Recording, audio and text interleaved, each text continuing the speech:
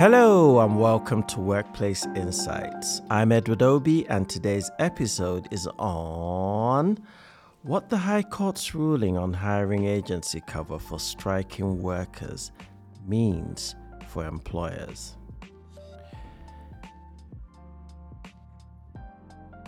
As you know, this is all about workplace conversations, so let's dive right into it.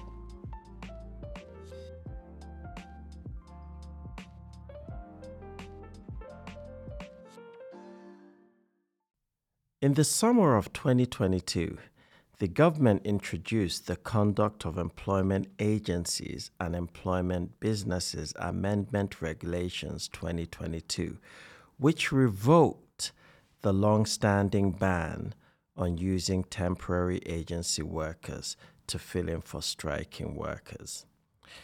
The prohibition provided an employment business shall not introduce or supply a work seeker to a hirer to perform the duties normally performed by a worker who is taking part in a strike or other industrial actions, in quote, the first worker, or the duties normally performed by any other worker employed by the hirer and who is assigned by the hirer to perform the duties normally performed by the first worker. Now that might be a tongue twister, but I know you get the picture anyway. Unless in either case the employment business does not know and has no reasonable grounds for knowing that the first worker is taking part in a strike or other industrial action. Now, the latest development in the conflict between government and trade unions over public service pay, 13 trade unions have successfully brought judicial review proceedings in the High Court to overturn the regulations.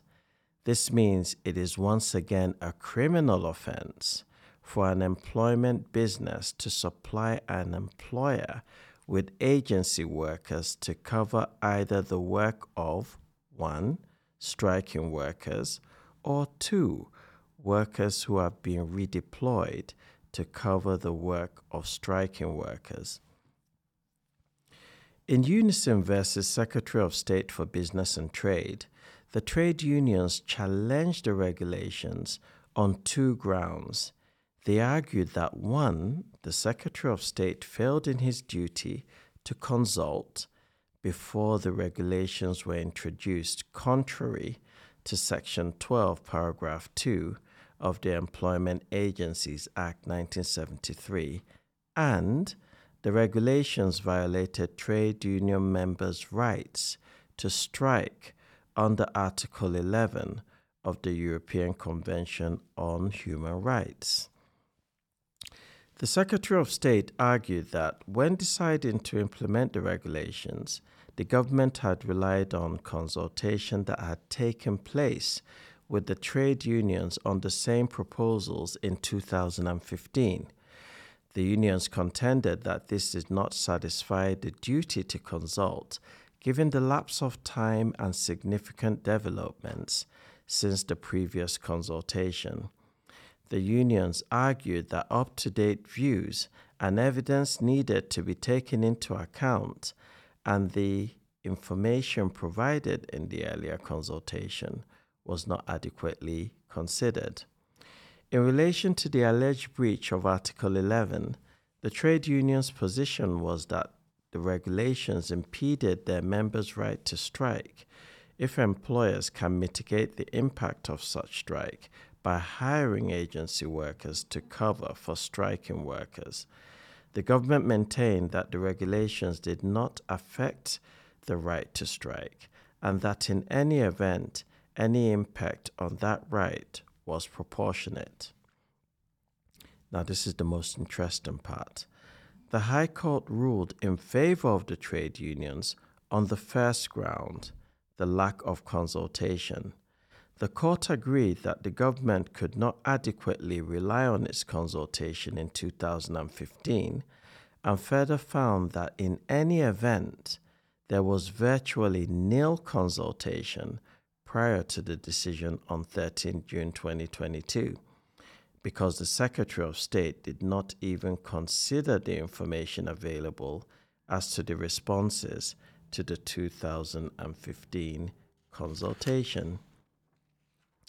Having found in favor of the trade unions on the lack of consultation, the court chose not to express a view on the second ground, an alleged breach of human rights.